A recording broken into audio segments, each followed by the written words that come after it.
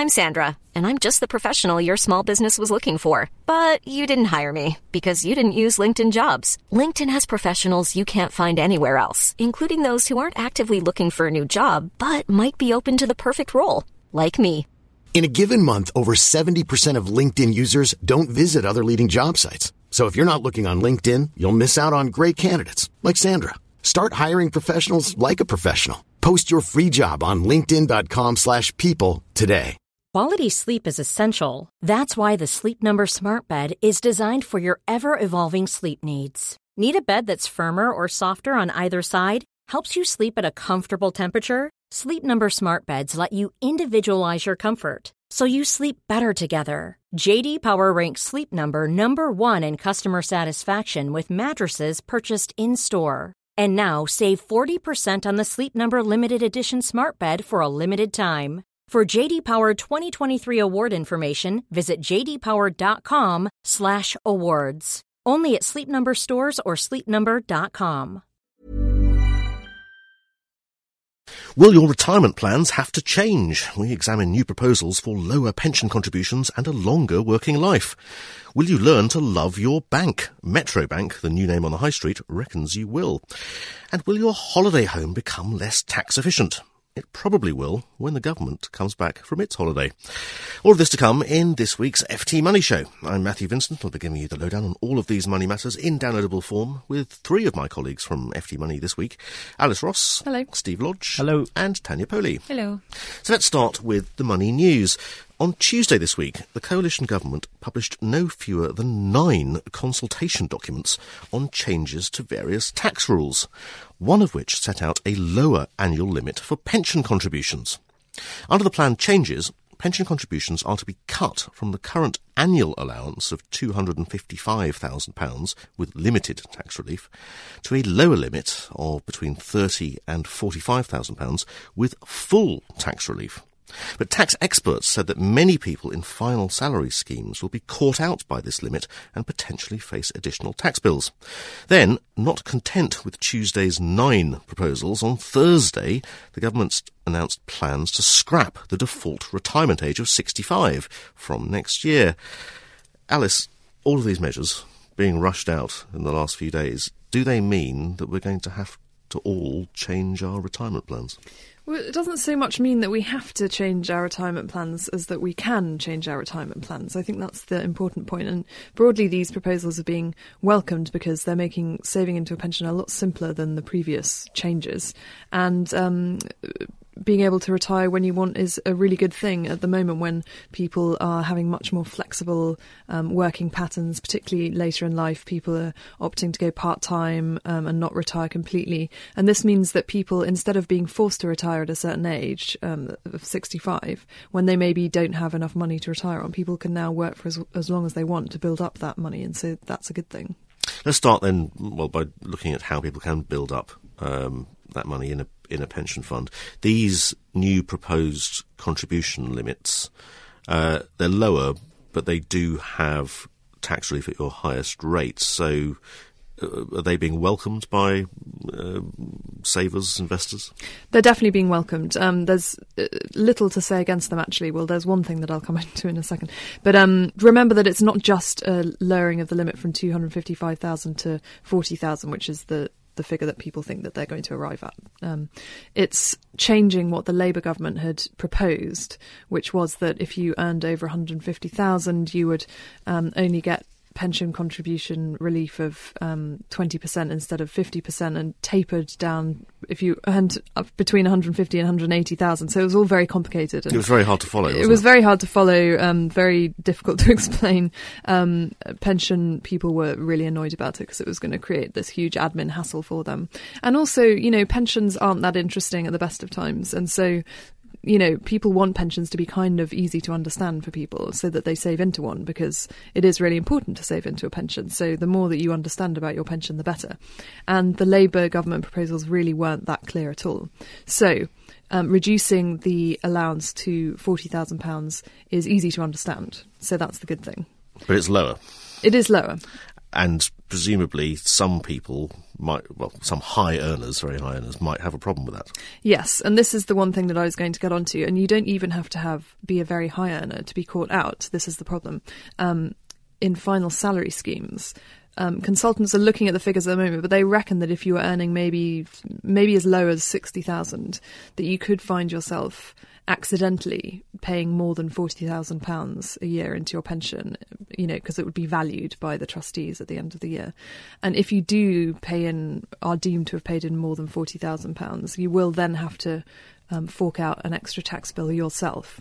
And so this could happen next tax year, which, is very difficult to plan for. But I suppose that the difficulty is if you're in a final salary scheme, you don't automatically know what the value of your contribution is yourself. Exactly. You have to wait until the end of the year often, and then the trustees calculate what it was and then tell you retrospectively. And this is the problem, that you can't know in advance. So there could be a problem then if you are earning £60,000 or more, the problem being a higher tax bill under these lower contribution limits. Let's look at the positives in these new measures.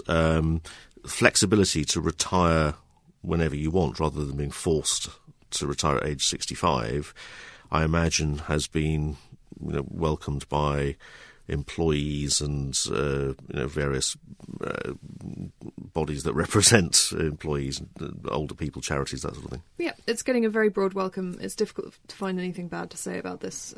People were very unhappy with the default retirement age of 65 because it's very rigid, and as discussed, working patterns are changing significantly in the moment, and people want that kind of flexibility. I think it's also been hastened by the fall in people's pensions that we saw during the credit crunch, whereby people who had been expecting to retire suddenly had far lower pensions than they thought they had, and people needed to work for longer, and that's going to be more possible from next year when the default retirement age is scrapped. And the only people who wouldn't like these new proposals, presumably the employers or small business owners who are going to have to keep people on for as long as those people want to stay on. For them it could be a problem, they'll have to find those funds. Alice, thanks very much indeed. And for more on how you might be affected by the new pension contribution limits and the scrapping of retirement at age 65, look out for Alice's 2 articles in FT Money with this weekend's FT and online at ft.com/money. Still to come on the show, has the sun set on tax breaks for summer holiday homes? First, though, a new high street bank. This week, Metro Bank, the first high street bank to launch in 100 years, opened its doors to customers. Well, it opened at least one of its doors, as it only has one branch in London so far. It claims it will revolutionise banking in the UK, opening 7 days a week from early until late, adopting a sort of retail shop approach with unparalleled, its word, not mine, levels of service. Its slogan, Love Your Bank. So to test it all out, we sent Steve, the member of the FT Money team, least likely to ever love a bank, to the Holborn branch. So, Steve, did you love the experience? Well, it's different, Matthew, you're right. I mean, it is sort of vaguely reminiscent of a cinema inside with that kind of Art Deco neon lighting. And Metro says the whole idea is it wants to be prominent. Its first branch is right on the corner of Holborn in London, opposite Holborn Tube Station. And it's important to know where it is because you can only open an account, or rather, as they put it, you can only start a relationship with the bank by going into the bank.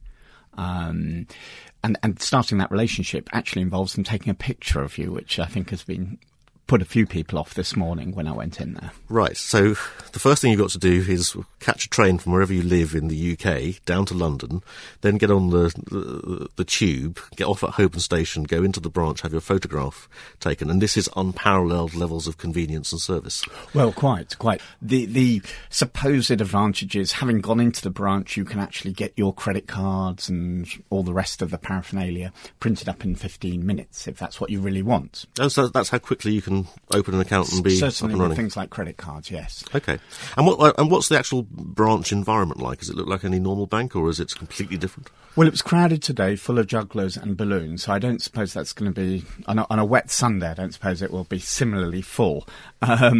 It's certainly open. It does, as I say, look a bit like a cinema. It's got that neon red lighting. It's got high ceilings, and the reason they're seeking out branches with high ceilings, they say, is because people find them less oppressive, so they're happy to spend more time in there. So I suppose the more time you spend in the branch, the more things you might buy from them. Indeed. Now, that is the real point, though. Is it worth having any of their products? Let's forget the environment and the lovely high ceilings for a moment. Do they offer higher savings rates or lower mortgage rates than other high street players? No. But to be fair, well, not to be fair, but they say they are not appealing on rate. So they're not seeking to be in the Best Buy tables. Instead, they are looking to sort of amaze people with their service and the overall experience. I mean, it is slightly reminiscent of that kind of, talk of sort of management consultant gobbledygook of retail experiences and so on. The key point is, I mean, speaking to mortgage brokers, which is obviously a key cost for anyone who has a financial relationship. London and Country Mortgage Brokers in Bath, one of the big mortgage broker companies, said all the rates are about 1% off the Best Buys. That's a long way off. It is a long way, given that people are going to be paying hundreds, if not thousands of pounds, certainly over a year in mortgage costs. Instant access savings, 0.5% across the board. Fixed rate savings. That's how much lower their savings. No, that's that's the rate they're going to actually pay. So they'll pay 0.5. Best Buys you can get near on 3. That's a big gap. It is a big gap. Yeah. On the debt side, the debt product side, they're deemed to be potentially more interesting because they're not differentiating on pricing, which is a big issue for people who take out loans and credit cards. And to be fair, on the current account, they have a 15% overdraft rate, which they also say covers unauthorised overdrafts as well. It's not quite clear how that will work, but it seems that you'll just borrow money at 15%. On the credit card side, it's a standard rate of 13%. So not bad, but a lot of people will have messed around with cards on 0% rates or lower introductory rates or rewards on credit cards and so on. But overall, no. I mean, you would not pick this bank for rate, it seems to me. So, in one word, would you open an account with Metro Bank? Well, I can see there were a couple. I might consider it if I was over 50 and living near Holborn, because one of the gimmicks, if you like, of over 50s who open current accounts are offered a free safe deposit box for a year. Oh, right. Which, I mean, I've no idea how much safe deposit boxes are worth in banks normally, not banking in such places. But they said one of the many attractions that they, for example, have found in the States is that people would actually come in, because they have long hours, ladies with jewellery would come in and take out their jewellery on Saturday night and then bring it back on Sunday and so on. How very convenient. How very convenient. But of course, you'd have to be over 50 to get this free safe deposit box, and you'd realistically have to live near Holborn to bother to do that. So just a couple of years' time then. Steve, thank you very much indeed for that, for a full comparison of all of Metro Bank's products against the Best Buys elsewhere in the UK. Look for Steve's article in FT Money this weekend and online at ft.com/money. And finally today, holiday homes. Having a holiday home by the sea used to be a nice little earner, even if you weren't able to let it out to anyone, because any losses you made could be offset against your income. But thousands of second homeowners now face a less generous tax treatment from next April, following new government proposals to restrict the use of loss relief. Under these proposals, it will only be possible to offset trading losses against income from the same business, rather than the current position whereby an owner can offset losses against any other income, such as salary. So, Tanya, do you think this will make holiday homes less attractive as an investment? It will do for those holiday home owners who are actually renting out their property for a portion of a year for tax reasons or just to make it affordable. It will definitely impact those. I mean, according to the Treasury's own statistics, about 20,000 out of the 65,000 owners of finished holiday lets actually offset losses against other income. So it's quite a large proportion that actually won't be able to do that anymore. That's more than I thought. Yeah, it's quite a large amount. And obviously that's also taking into account now they've got this extra 10,000 sort of holiday owners of properties in Europe that are going to be taken into account. So I think there's going to be definitely a proportion of those who will also be doing the same. And it's obviously not just the proposal on kind of restricting the ability to sort of offset losses, that's actually going to have an impact. I mean, they're also proposing to increase the amount of time that you have to have your property available to let and actually let.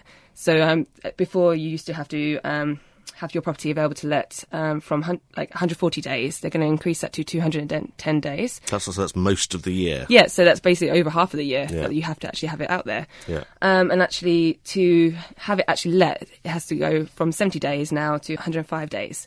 So it's actually quite a bit. They are kind of actually making it a lot more stricter, the tax rules. Yeah, so you'd have to have your property, your holiday home, on the market for that 210 days. Yeah. But then you'd actually have to have people paying you rent. Yes. For what was the new longer figure? 105 days. 105 days, and you'd have to be making a loss on letting it out for 105 days in a year to still be able to offset against income from the same holiday letting business. And even if you have, say, properties abroad, and in the UK, well, abroad has to be obviously within the EEA, and the UK, they're actually going to turn those as two separate businesses.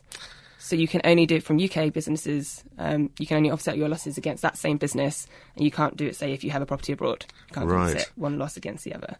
So, Tanya, I'm slightly confused. I'm letting out a property, so I'm taking rent, but I'm making a loss. Where are the losses coming from? This tends to be largely, you could have your mortgage costs. It will particularly hit those people who've recently bought a property and actually got quite a large mortgage. So that's one of the costs that people used to be able to offset against other income. And also, say, if you have a large repair bill that suddenly occurs one year, like a roof, you have to go and fix a roof. That tends to be the main things. So this is really a way of making this sort of tax benefit apply only to those people who have a little portfolio of holiday homes in the UK, say? Yeah, I mean, they're basically making sure that it's for commercial purposes. They're trying to get away from those people who are just sort of using it, as a kind of possibly like tax benefit sort of thing. I mean, also, the reason behind most of this is obviously because due to EU regulation and laws, they basically they've been forced to open up these special tax rules to those owners of furnished holiday lets in the EEA. So this obviously is going to be a bit more of a burden for them. So I think this is their kind of way. They're saying, actually, we won't take away these special tax rules, but we have to change them to make sure it's more cost effective for us. Yes, and less cost-effective if you've got a holiday home. Tanya, thanks very much for explaining that, and for full details of how these new tax rules will work, look out for Tanya's article in this Saturday's FT Money section. But that's all for this week's FT Money Show. Remember, you'll find weekday news updates and all of these stories on our website, ft.com/money. And if you have a question that you'd like us to answer about any aspect of your finances, just email us. We'll answer these questions or ask financial experts to do so on the Reader's Questions page of FT Money. This service is free of charge and anonymous, so just send in your questions to money@ft.com. Next week, we'll bring you another financial lowdown in downloadable form, but until then, it's goodbye from me, Tanya, Steve and Alice. Goodbye. Small details are big surfaces. Tight corners are odd shapes. Flat, rounded, textured, or tall. Whatever your next project, there's a spray paint pattern that's just right. Because Rust-Oleum's new Custom Spray 5-in-1 gives you control with 5 different spray patterns. So you can tackle nooks, crannies, edges, and curves without worrying about drips, runs, uneven coverage, or anything else. Custom Spray 5-in-1. Only from Rust-Oleum. Planning for your next trip? Elevate your travel style with Quince. Quince has all the jet-setting essentials you'll want for your next getaway, like European linen, premium luggage options, buttery soft Italian leather bags, and so much more. And is all priced at 50 to 80% less than similar brands. Plus, Quince only works with factories that use safe and ethical manufacturing practices. Pack your bags with high-quality essentials you'll be wearing for vacations to come with Quince. Go to quince.com/pack for free shipping and 365-day returns.